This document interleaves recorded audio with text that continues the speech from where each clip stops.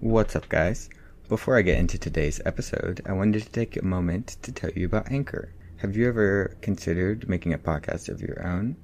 Because Anchor has all of the tools you could possibly need to create a podcast within its website and app. When you host a podcast on Anchor, it makes it super easy to post it to platforms like Spotify, Apple Podcasts, Google Podcasts, and so many more. I use it and it makes posting it to all of the streaming platforms just so easy. And it's totally free. You do not have to pay anything for this great service. So if starting a podcast is something that interests you, definitely check out anchor.fm on your web browser. That's anchor.fm. Or you can go to the App Store and download the Anchor app to get started making your own podcast today. Hello everybody, I'm your host Patrick, and welcome back to another episode of Not Adding Up.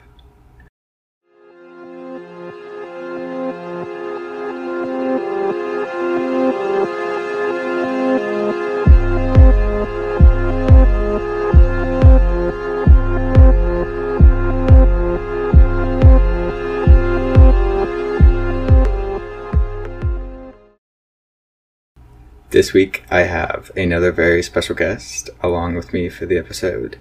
I have my father, Tom, to take along on the ride. Thank you, Patrick. Pleasure to be here. I'm excited and, like everybody else, a little bit nervous. Yeah, it's definitely weird your first time getting into a podcast and just recording yourself for so long. The only business I really have to attend to before getting into the case this week is that I have a new logo for my podcast, so it might look a little different, but this is the same, Not Adding Up, that you've always known. I practiced and played around with graphic design the past week or so and wanted to do something that fit what I wanted to do a little more, because I did my first one on Canva, and it's not the most customizable on that. So this week's case is the tragic death of Debbie Collier. And before I get into this case, this is kind of like a post-editing edition, but I just wanted to give a shout out to Crime on the Record podcast. Those are the individuals who hosted Amanda on their show and interviewed her. So Jason and Candace, thank you for giving Amanda that platform to kind of clear her name and speak out against any unnecessary suspicion against her. So without that show, I wouldn't have had as many sources or as much to go off of to make this episode. So thank you for not only doing that interview with Amanda, but for getting back to me and giving me permission to cover this episode, as this is really not a typical case for me. Debbie Marie Collier, 59, of Athens, Georgia, passed away on September 11th, 2022. Born on September 2nd, 1963 in Alabama, she was the daughter of late Eugene and Mary Todd. She was a loving wife, mother, sister, grandmother, and friend. After a long career at Athens First, she went to work at Carriage House Realty, where she found a whole new group of friends. The joys of her life were her grandkids and growing various plants, and she will be missed by all. This is an excerpt from the obituary of Debbie Collier, who was found deceased on September 11th, 2022, in the woods near Tallulah Falls in Habersham County, Georgia. The circumstances leading up to her body's discovery have left police and the public at a loss. And before I get more into that, I want to talk a little bit about Debbie. Debbie is remembered for her Southern charm. A high school friend of her son describes her as, quote, the classic Southern mother. Her daughter Amanda remembers how much Debbie loved to cook, especially around the holidays, and Amanda says that Debbie was full of life and one of her biggest supporters throughout her life. A quote from Amanda, I have struggled a lot in my life. I have had tragedy, and my mom was always there with the right thing to say. She let me know that I was not alone in this world. At the time of her passing, Debbie lived in Athens, Georgia, where she worked in the city as an office manager at a real estate company. She had taken the week off prior to her passing and was supposed to return to work on Monday, September 12th, the day after her body was discovered. So in order to understand what happened here, I'm going to take you back a little. So the week before her passing, as I mentioned, she had taken off work. Not very much is known about this week, or at least reported on. However, her daughter, looking back, notes that she was giving away a lot of items, and this kind of strikes her as a little odd, kind of looking back on it. Amanda said that her mother would share some key intimate things with her on the days leading to her passing. She recalls a conversation where she was joking with her mom about having to go back to work on Monday, to which Debbie replied that she couldn't wait.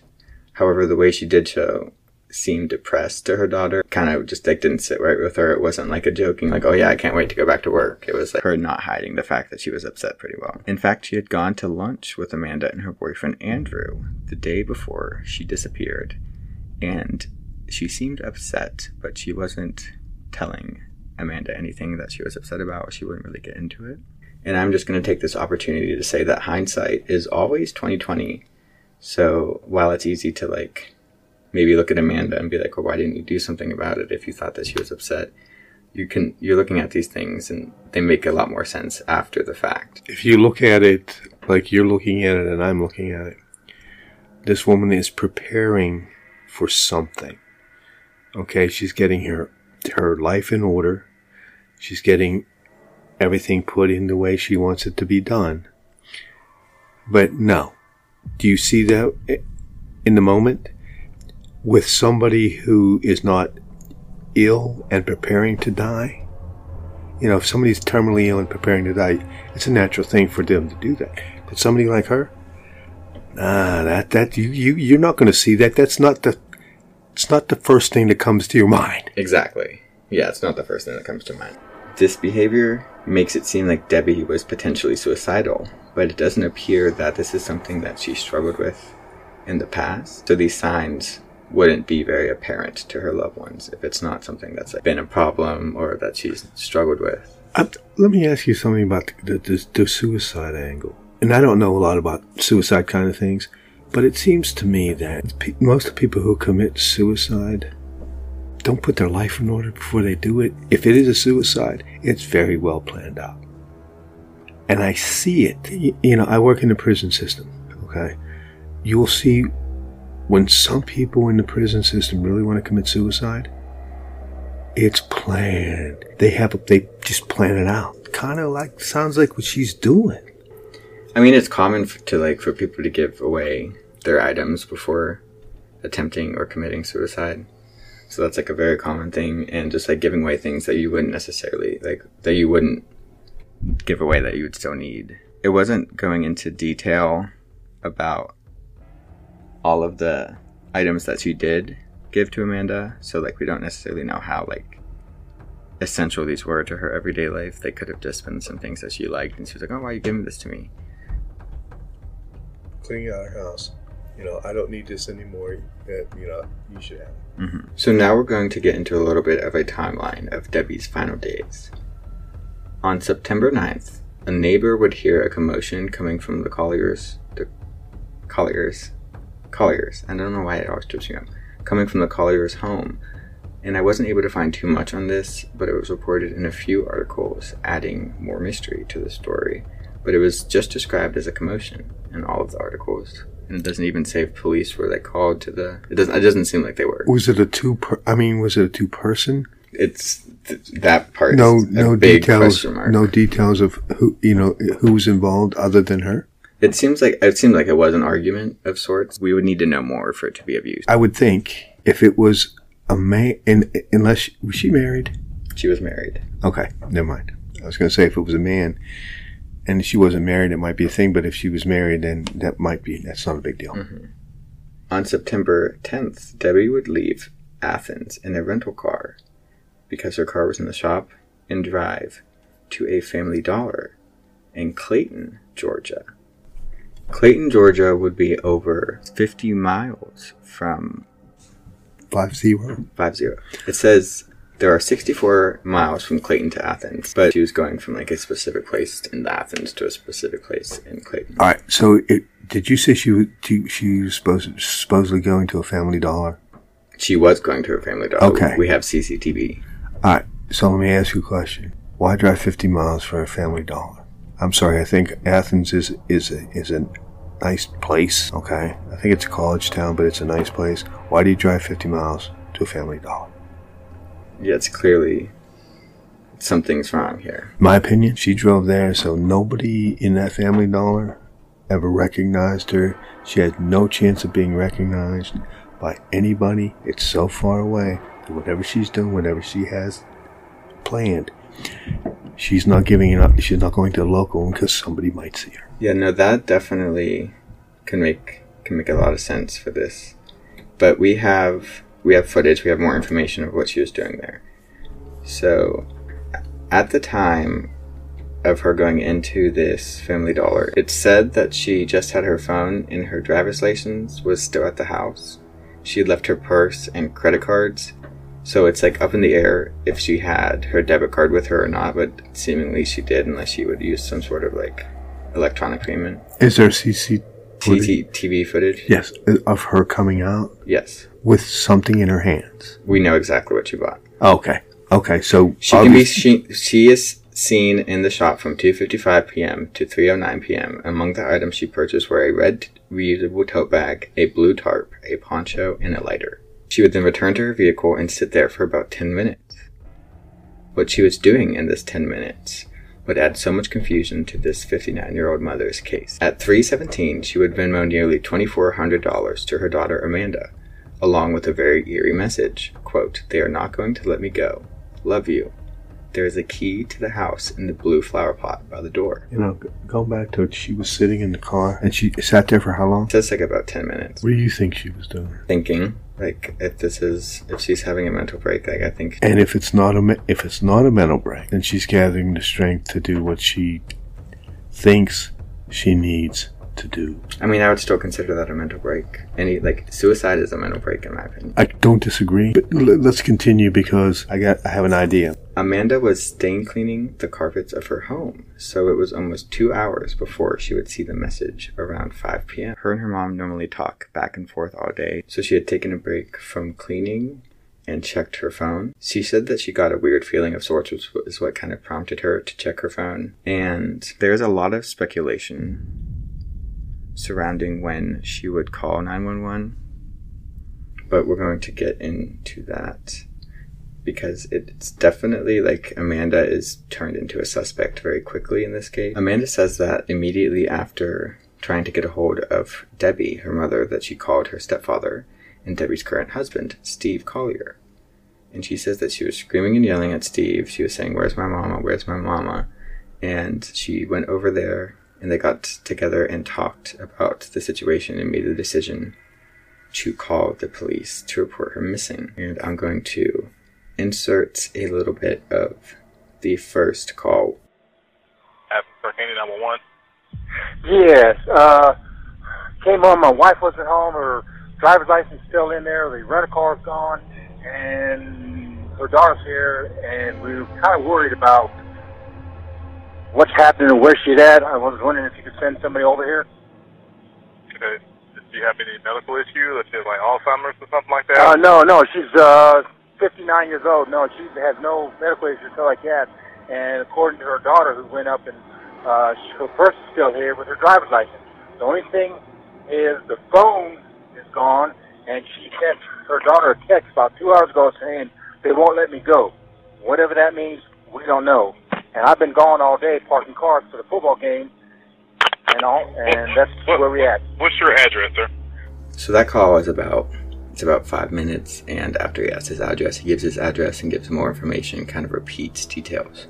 But that seems like a very typical 911 call to me. He's confused. He's not overly worried because it's a full-grown woman. No, he's not overly concerned. It's kind of like proper concern because there's a lot of floating pieces out there that don't add up. There you go. That don't add up. And especially if that's not a consistent behavior for me. I leave my phone someplace. I leave my wallet. That's not a big deal. But if somebody does not do that, and it's an unusual behavior, that's a reason for concern. I guess it is unusual behavior because she sent that money. When they say, this is here, blah, blah, blah, her phone's not here, but all this is here, it tells me that if she goes out, all this is usually not here, unless she's going down to the corner market, kind of thing. But there's a little concern because there's too much stuff there that she usually doesn't do. So this call was made the night of September 10th, the same day that she went to Clayton, Georgia. But at this point, we don't know that because she hasn't been reported missing. So the day after she was reported by her husband to be missing under suspicious circumstances, Habersham County Sheriff's Office located Collier's presumed rental vehicle, a black Chrysler, parked off the road near the woods close to Tallulah Fall. A ground search of the surrounding woods quickly turned up some upsetting evidence, and I'm going to give a trigger warning. Honestly, I haven't had to give a trigger warning for the last few episodes because we haven't really had anything too upsetting. Before they found Debbie's body, officers would first find the red tote Collier had purchased from the Family Dollar, just like pieces of it, not the entire tote. Deeper down the woods, they found a partially burned blue tarp, and then they found Debbie's body. Debbie's body was found partially naked with signs of charring on the stomach. She was holding what was described as a small tree in her right hand, and in the weeks following her body's discovery, Debbie's case was very much so viewed and investigated as a homicide. Shortly after police found her mother's van, Amanda Bearden arrived in a hysterical state at the scene. Investigators wrote she started screaming that the van belonged to her mother and that she was just in hysterics.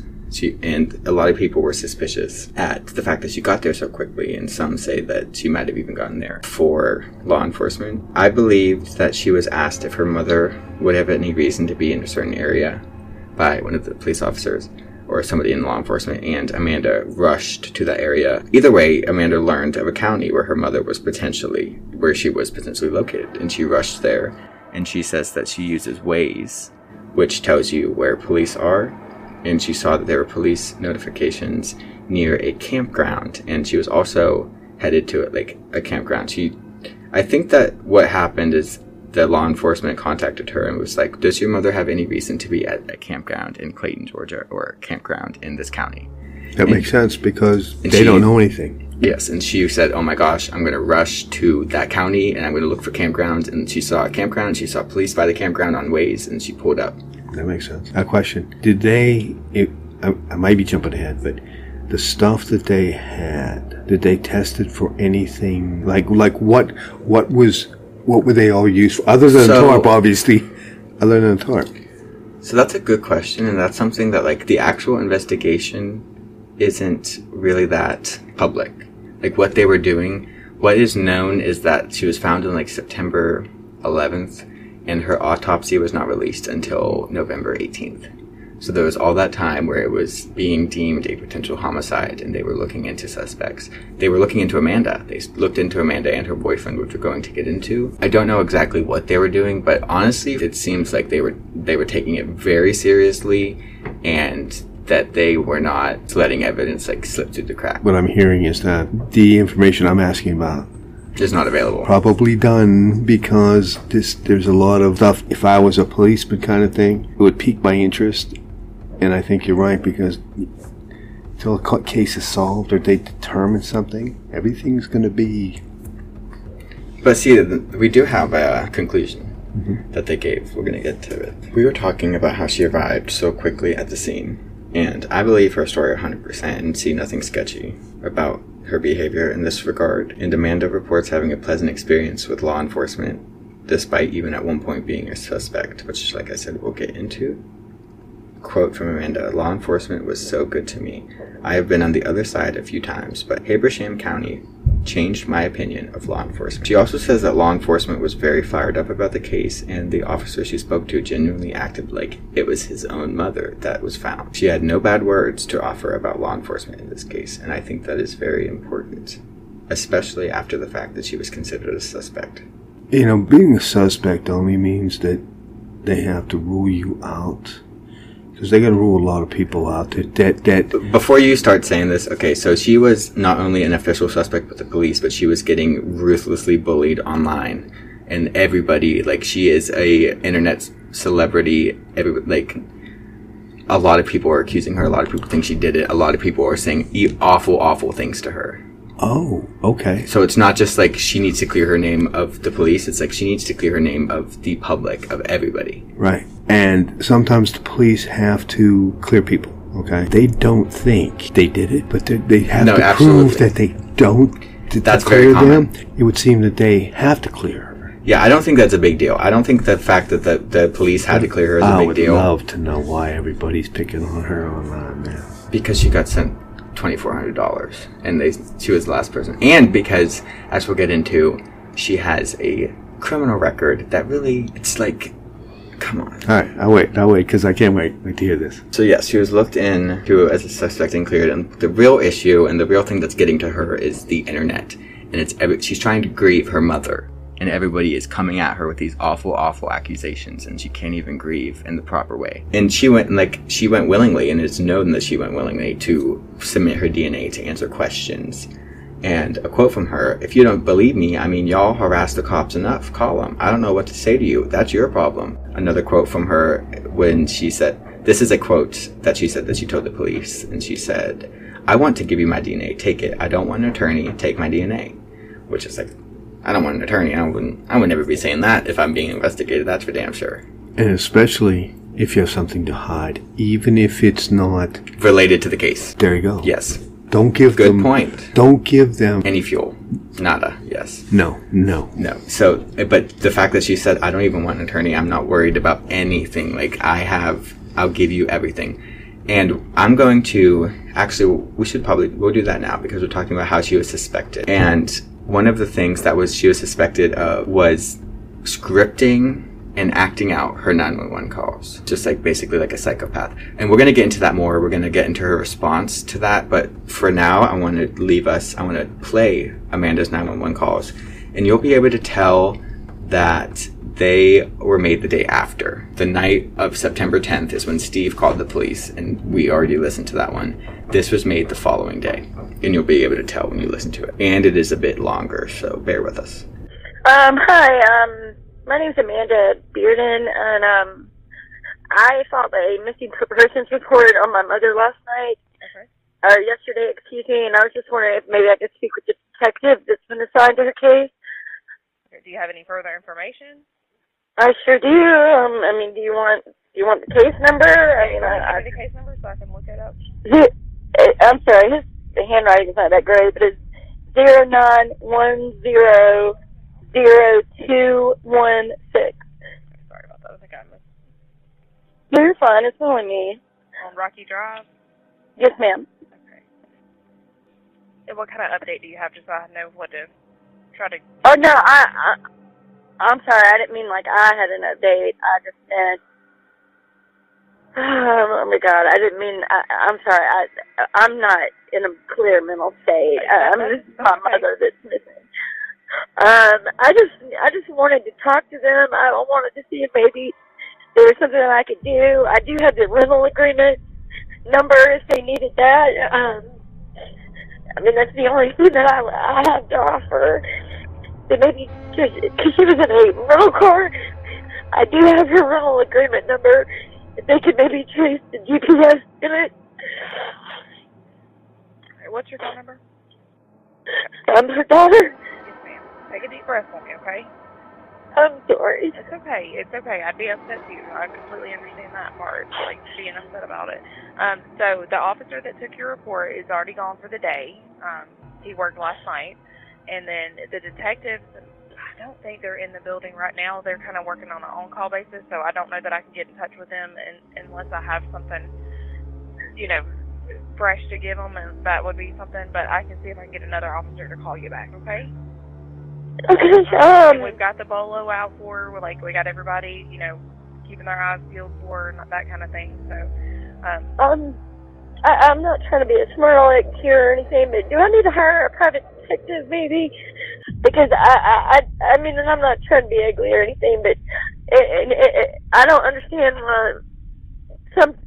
I know you don't know everything, of course, but why hasn't what I've asked being done? Like, why isn't the GPS in her van being traced? Do I need a private detective to do that? I mean, I'm not trying to be ugly or anything. I know. the most help. Okay, so here's the thing. She's an what is She's an adult. I Right. get it. So that makes things a little more difficult because people are allowed to leave and go and do things without telling other people. And I know that's not a good answer. I understand that. But that is also, that is also part of it because she is an adult. So it just takes some time also to do these things. And so I don't specifically know what they've done yet or not. I wasn't here last night, so I don't know. But from my understanding, they would be doing everything that we know to do currently. But I will definitely get somebody to call you back, okay? Okay, thank you for talking to me. It's no problem. I'm so sorry. I hate that this is happening to you. What was your name again, sweetie? Amanda Bearden. Amanda Bearden. Spell your last name. Bearden. Okay. All right. I'll get somebody to call you back here shortly, okay? Thank you so much. All right, thank you. Bye-bye. Bye. Clark County Police. Hi, can I speak with Colonel Johnson? Okay, I don't have a Colonel Johnson. Okay, he just called me. I have some more information for him, and I wanted to get it to him. My name's Amanda Bearden. Okay. All right, hold on 1 second. I talked to you earlier, so it was Yes. Sergeant Johnson we had you talk to. Hold on. Sergeant Johnson. I'm sorry, honey. No, that's okay. There's lots of Johnsons around here, so I want to make sure I got I the right one. get it. You just need him to call you back? Yes, ma'am. I thought about it, and I have her iCloud information. I know that and correct me if I'm wrong, but if the phone is turned off, it would still track her. But I do have her. I've got her Apple ID and what I thought was her password, but the password isn't working. I don't know if y'all have technology or whatever, but I do have. I don't know. All right, hold on 1 second, okay? He said he'd call me back. Okay, thank you.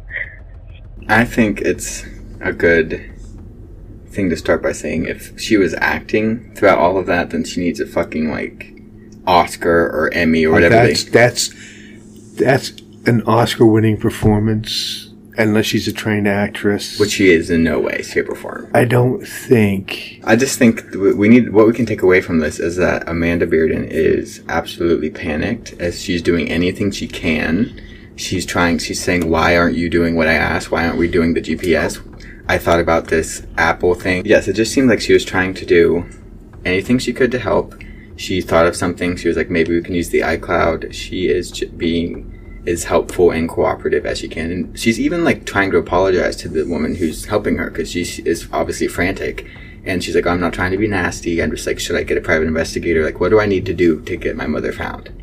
No, I completely agree with that. She's doing something that a child would do in that situation because she doesn't know. All she knows is her mother's missing, and she doesn't know why.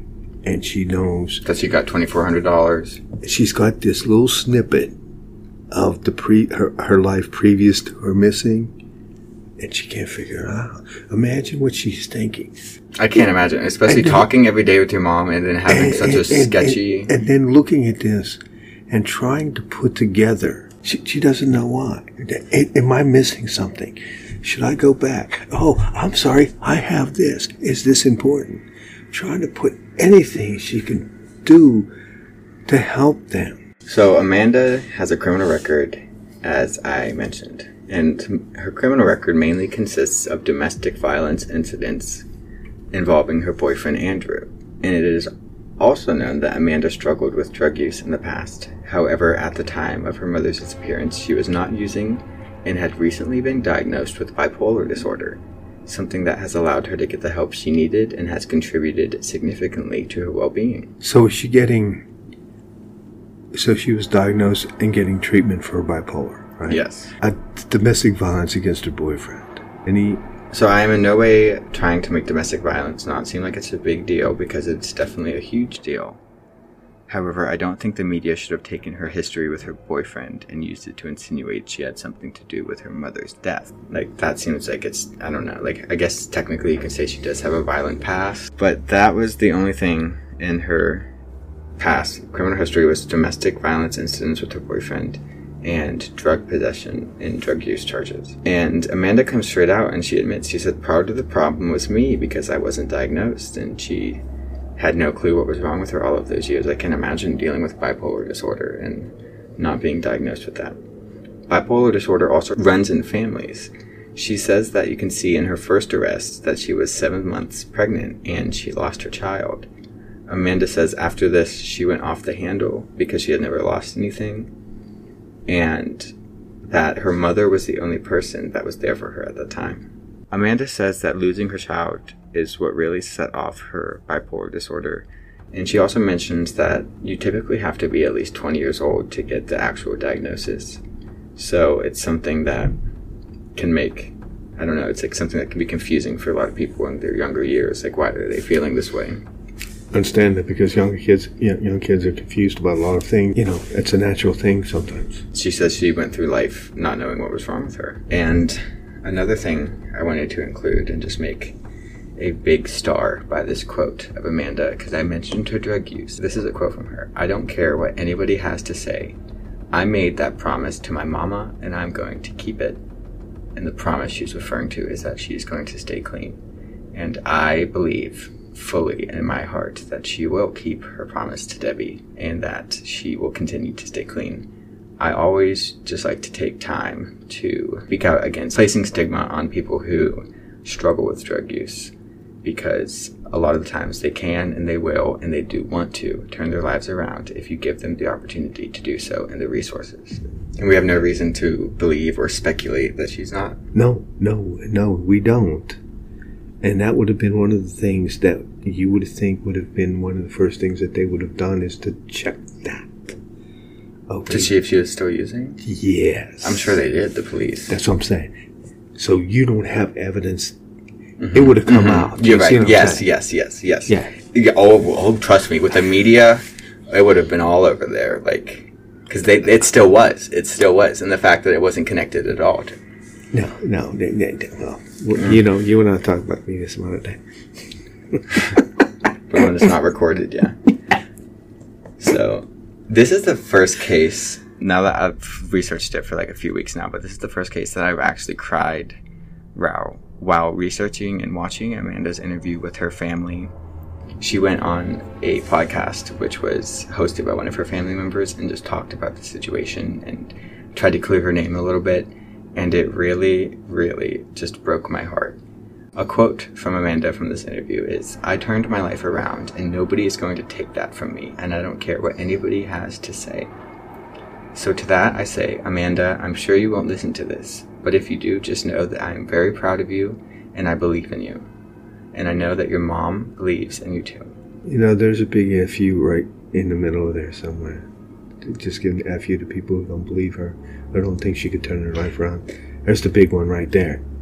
In the interview, actually, we're going to get into one of her responses, and that's essentially what she does, is gives an FU. But so we're going to get into a few more things that people have been pestering and picking apart and tormenting Amanda about because they look so suspicious, and she clearly had something to do with her mother's death. And that was sarcasm. Another piece of evidence that really doesn't look too good for Amanda is that she moved back to Georgia just a few days before her mother's disappearance.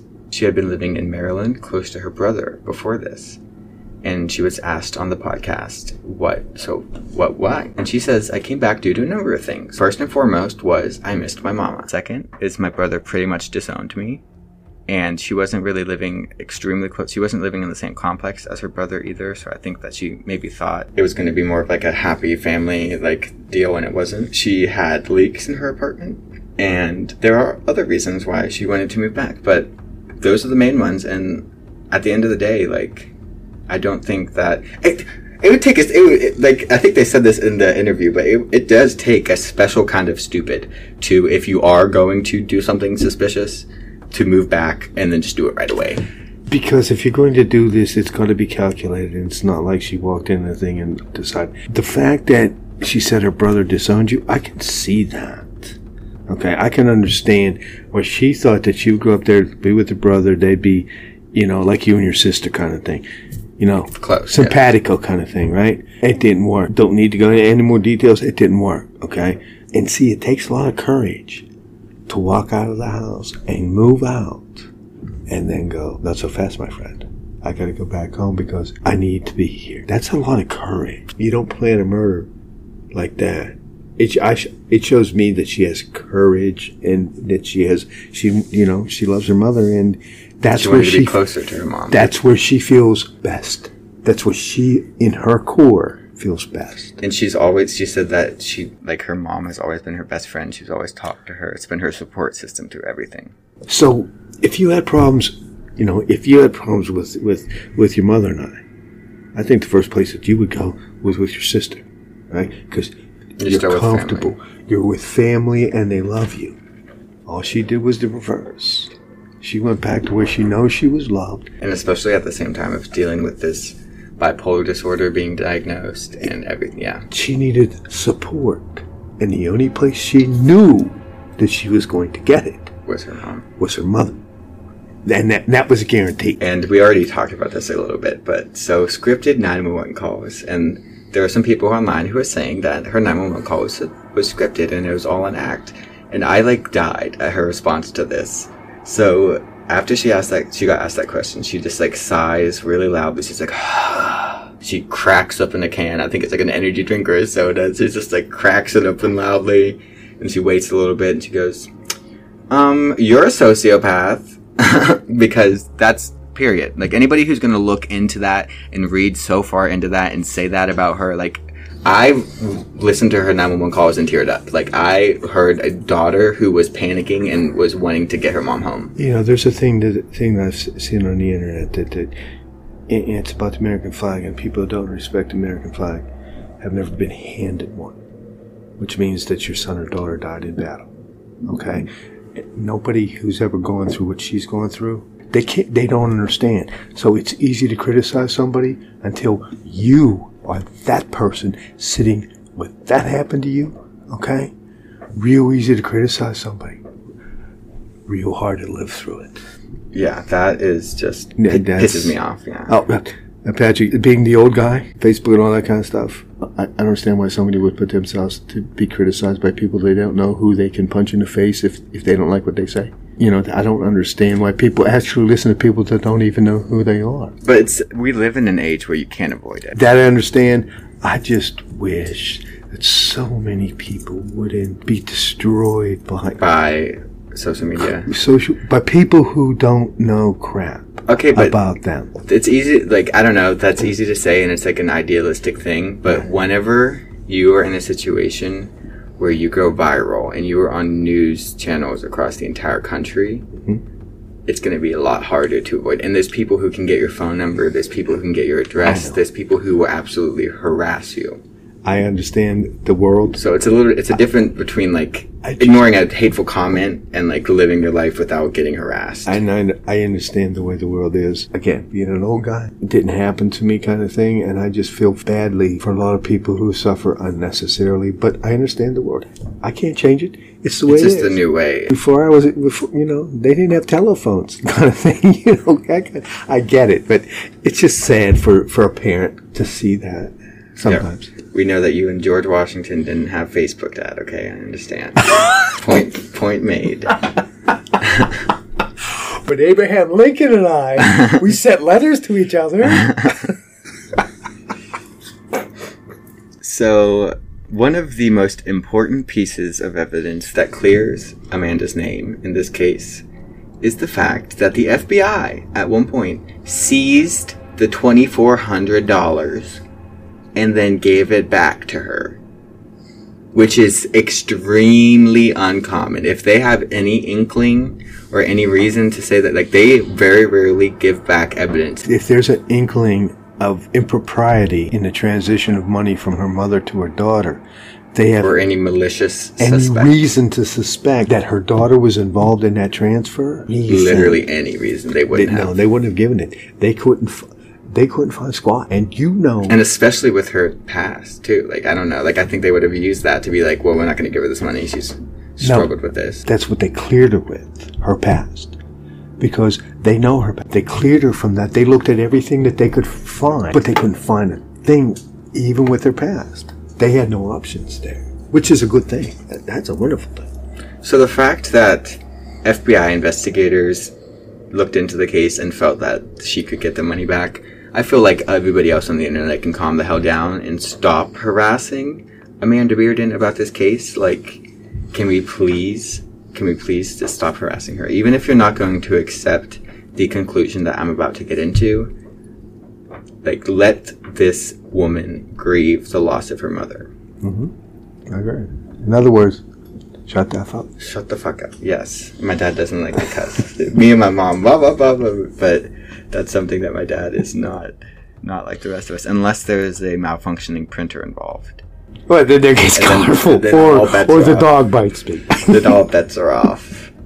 But that was, growing up, I only ever heard you cuss when I think that made its way into one of the episodes. I think it did. I think Abby and I were talking about that. On November 17th, I think I said it was the 18th in the beginning of the episode, but that would be over 2 full months after her body was discovered, the autopsy was released by the Habersham County Sheriff's Office.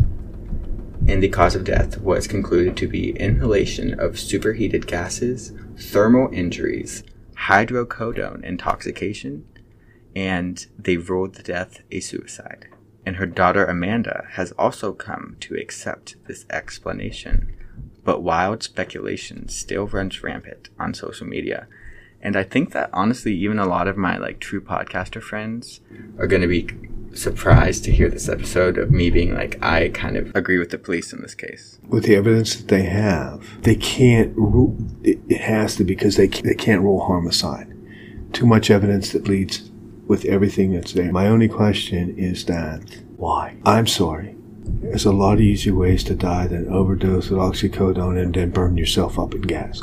I don't see that as one of the choices to commit suicide. No, that's one of the things I'm going to get into. That doesn't really make sense to me.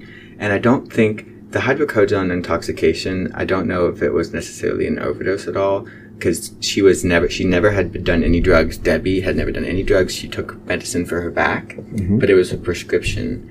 So I don't know about why that was in there. But the fact that, first of all, the red tote and the blue tarp that she purchased, and we saw her purchase, and a lighter. I don't know if they found the lighter. It wasn't mentioned, but was found burned. That seems it's not even fathomable. Did they test for gas? I mean, did they find what traces of gas as the accelerant? As the accelerant. No, that wasn't mentioned. Because that's one of the things that, But maybe she was just thinking that that plastic is flammable. But no, but if she died... And it was smoke inhalation. But didn't you say something else? What else was there? She had charring on her stomach. But it was was it smoke? You could check that. Inhalation of superheated gases, excuse me. Okay. Superheated gases. Which could have been burning plastic. Burning plastic will kill you. It could have been a lot of different things. I know that it's connected to cancer. But how? I'm sorry.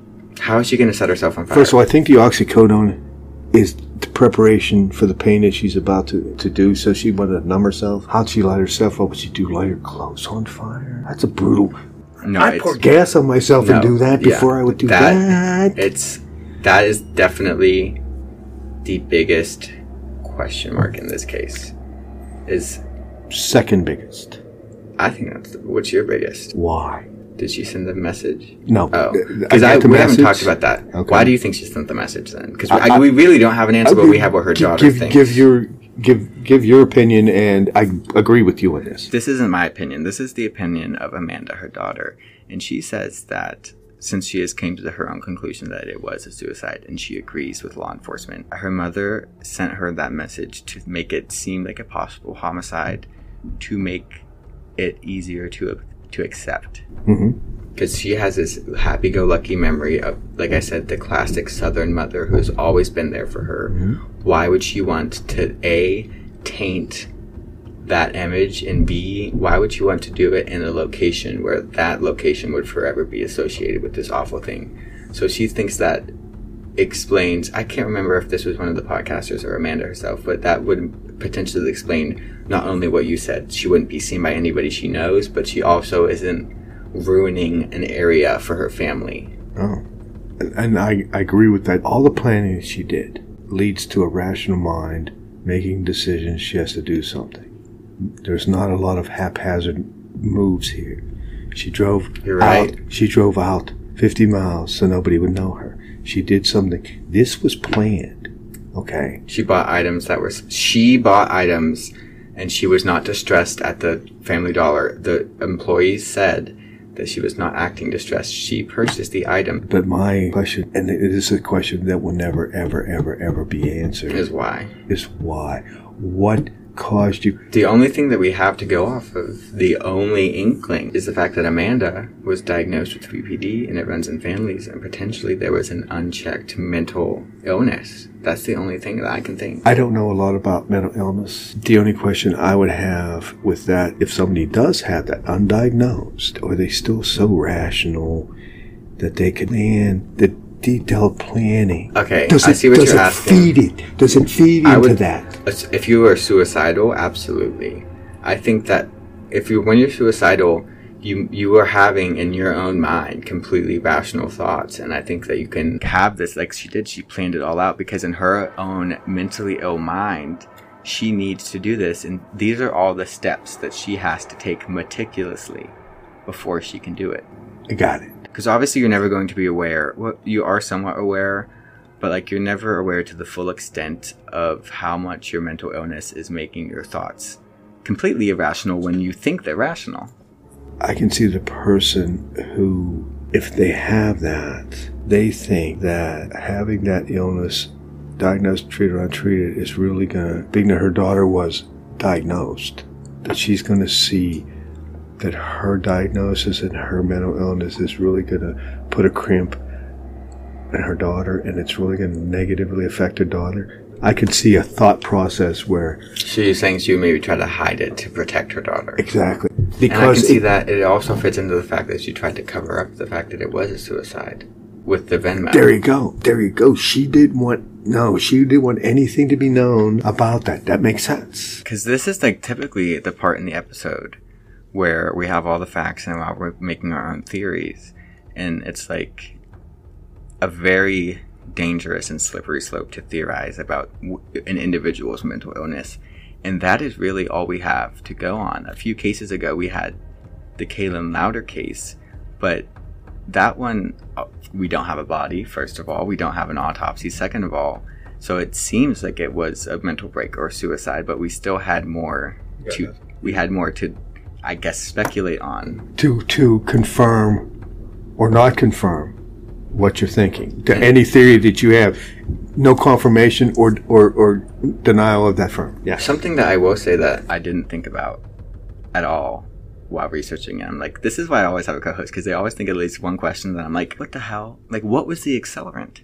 What was the accelerant? She had a small tree in her hand, and like, was she like, and it didn't go into detail about how the land around her was. Like, was she burning patches of grass? Like, it won't light up. Like, it was, I don't know how. And I don't know, and believe me, I'm not going to test this. I don't know if you can light grass on fire? No. If you put your clothes on fire, okay? And the other thing is, what was she wearing? She was wearing a jersey. She was wearing a... So I don't know if you could actually... Shorts and a jersey. Because she died from the inhalation, okay, which is, by the way, in fires. That's what kills you most of the time. That's what kills you most of the time. Yes. So, did she... You could have a lot of courage to light your... No.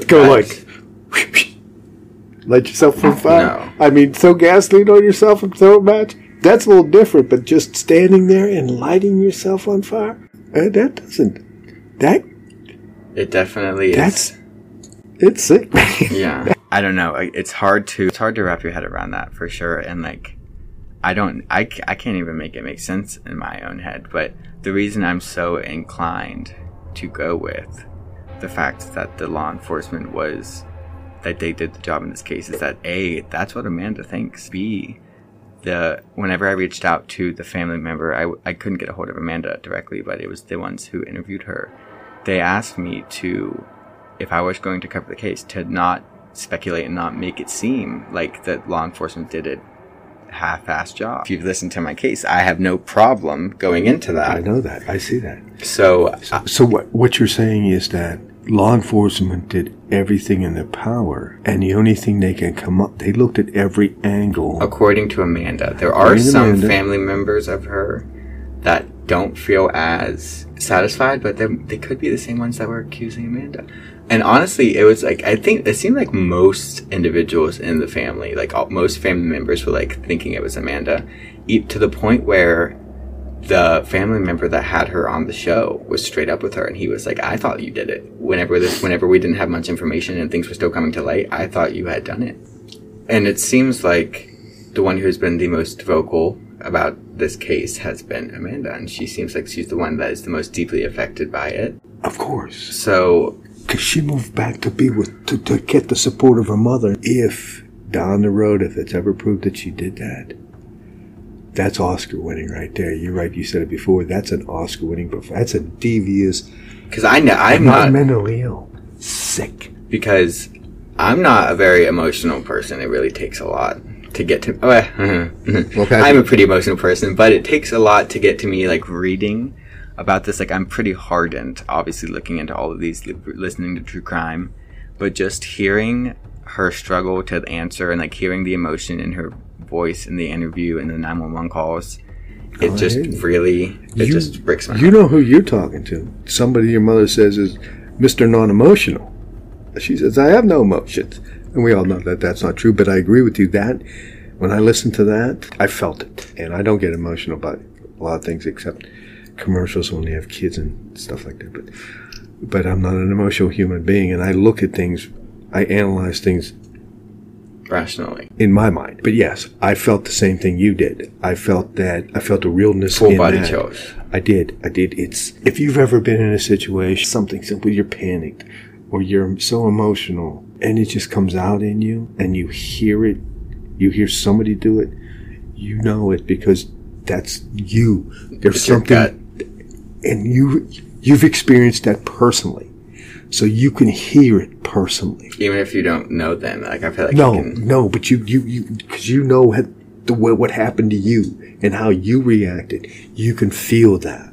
I agree with you. So while I don't have a very concrete conclusion of this case, like I don't know why she did this. I don't know how. I don't know how it happened, but I am inclined to believe that it was a suicide, and if you don't believe that, you are perfectly fine to do so and speculate all you want, but leave Amanda Bearden the fuck alone and let her grieve the loss of her mother and best friend. The fact that she has gone through all of this on top of losing her is just despicable, and it just makes me so mad. Take nothing away from this episode other than the fact that Amanda was not involved with her mother's murder, then with her mother's death, then I will be happy, because that is really why I did this episode. Because technically this kind of adds up. It does, but there's a lot of questions that we still have. Yes, that unfortunately we will never get the answer to. We won't. But it adds up a lot more than my typical cases. Just please be respectful when talking about your theories online regarding Debbie Collier's death. And with that being said, I am interested to hear what you all think. If you disagree with me, let me know why. And I would like to hear more of a reason, just because it seems like it's foul play, because it really does. It seems like it's foul play, but we have no suspects. The only thing that doesn't look foul play is the accelerant. Because if it's foul play, I'm using accelerant because I'm going to smoke that body. I guess you're right. That's a huge thing that says that there is no foul play. Because if somebody murdered, they're going to douse her, light her up, and let her go. But that doesn't seem, I don't know, like it doesn't seem like a murder. It doesn't. Because if you're going to murder somebody, you're going to do a little bit more damage than doesn't. Slightly burning their stomach. It doesn't, and there's no... Correct me if I'm wrong about this. You kind of can follow the timeline.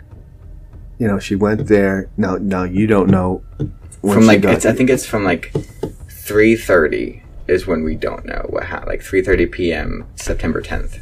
But she committed suicide. She died. She kind of drove there and she lit herself on fire. I'm sorry. Yes. Another thing is, if you're murdering it, you're not going to leave all this evidence around there. You're going to take her, light her up somewhere else where they have to find her. Yeah. You know, and you're not going to let her go into a CCTV. You're not going to leave it. You're not going to do all this. Okay? You're going to hide this. There's nothing that leads to... There's nothing that... Other than the fact that it seemingly could be a murder plot, there's nothing. The hard evidence doesn't line up with hard evidence, and even... comparing it to other crimes. And even the soft evidence would lead you... Like I said, you don't lead people down a path. There's nothing to lead people down any path. Either this was a great murder, or it was a suicide, because there's nothing to lead you anywhere. The only thing that I would... If you... and I don't think this would happen, because I really think it's suicide. If there's everything down, a few years, some other state, some other thing, that you see something similar to this? Oh, yeah, absolutely. Absolutely. If there is a similar body found... Now you're talking about a serial killer. You're talking about a very sick mind who has a great M.O., actually, as you were saying that's exactly what I was thinking, because you said that either this was an excellent murder or it was a suicide. Because if this was a murder, it was a murder performed, like, without a single flaw. By a genius. Yeah, by a mastermind. Because there's, especially now, there's a lot of people, you talk about a lot of people that do the true crime, right? So these crimes are going to be looked at not only by the police, but by people like you and other people who look deep into it and try to find it. So, if it was a serial killer, that man is a mastermind. Or woman. But they tend to be men, but I agree. But that is about all I have for the case of Debbie Collier. And you are free to come to whatever conclusion you want. But I, like I said, am inclined to go with law enforcement and Amanda on this particular case, which is a very tragic conclusion. Seems like one that has the most evidence pointing towards it. And I would like to take this time to point out again that there is a national suicide hotline. I think it's 988. Yes. So if you are in the United States, there is a national suicide and crisis lifeline that you can call at any time by calling 988. And there are numbers like this for countries all over the world, and I will include that in my sources for this week. If you guys want to connect with me and share with me your theories or give me any case suggestions, you can do so on Instagram at podcastnau. That's at podcastnau. Or you can look me up on Facebook, Not Adding Up. And I also have a TikTok, Not Adding Up. So if you want to get in contact with me, please do. I always love getting in contact with my listeners and hearing what they have to say about the episodes. I also wanted to thank my dad for being on this episode. Thank you, Tom. Patrick, that was shiznit right there. Oh, I enjoyed it tremendously. I'm glad that you enjoyed being on the show, and your input was definitely some good points that made me think. I definitely have to have you back on another case. I look forward to it. With all of that being said, I hope that everybody listening is having a great morning, afternoon, or evening, and I hope that you all tune in again soon for another case that just does not add up.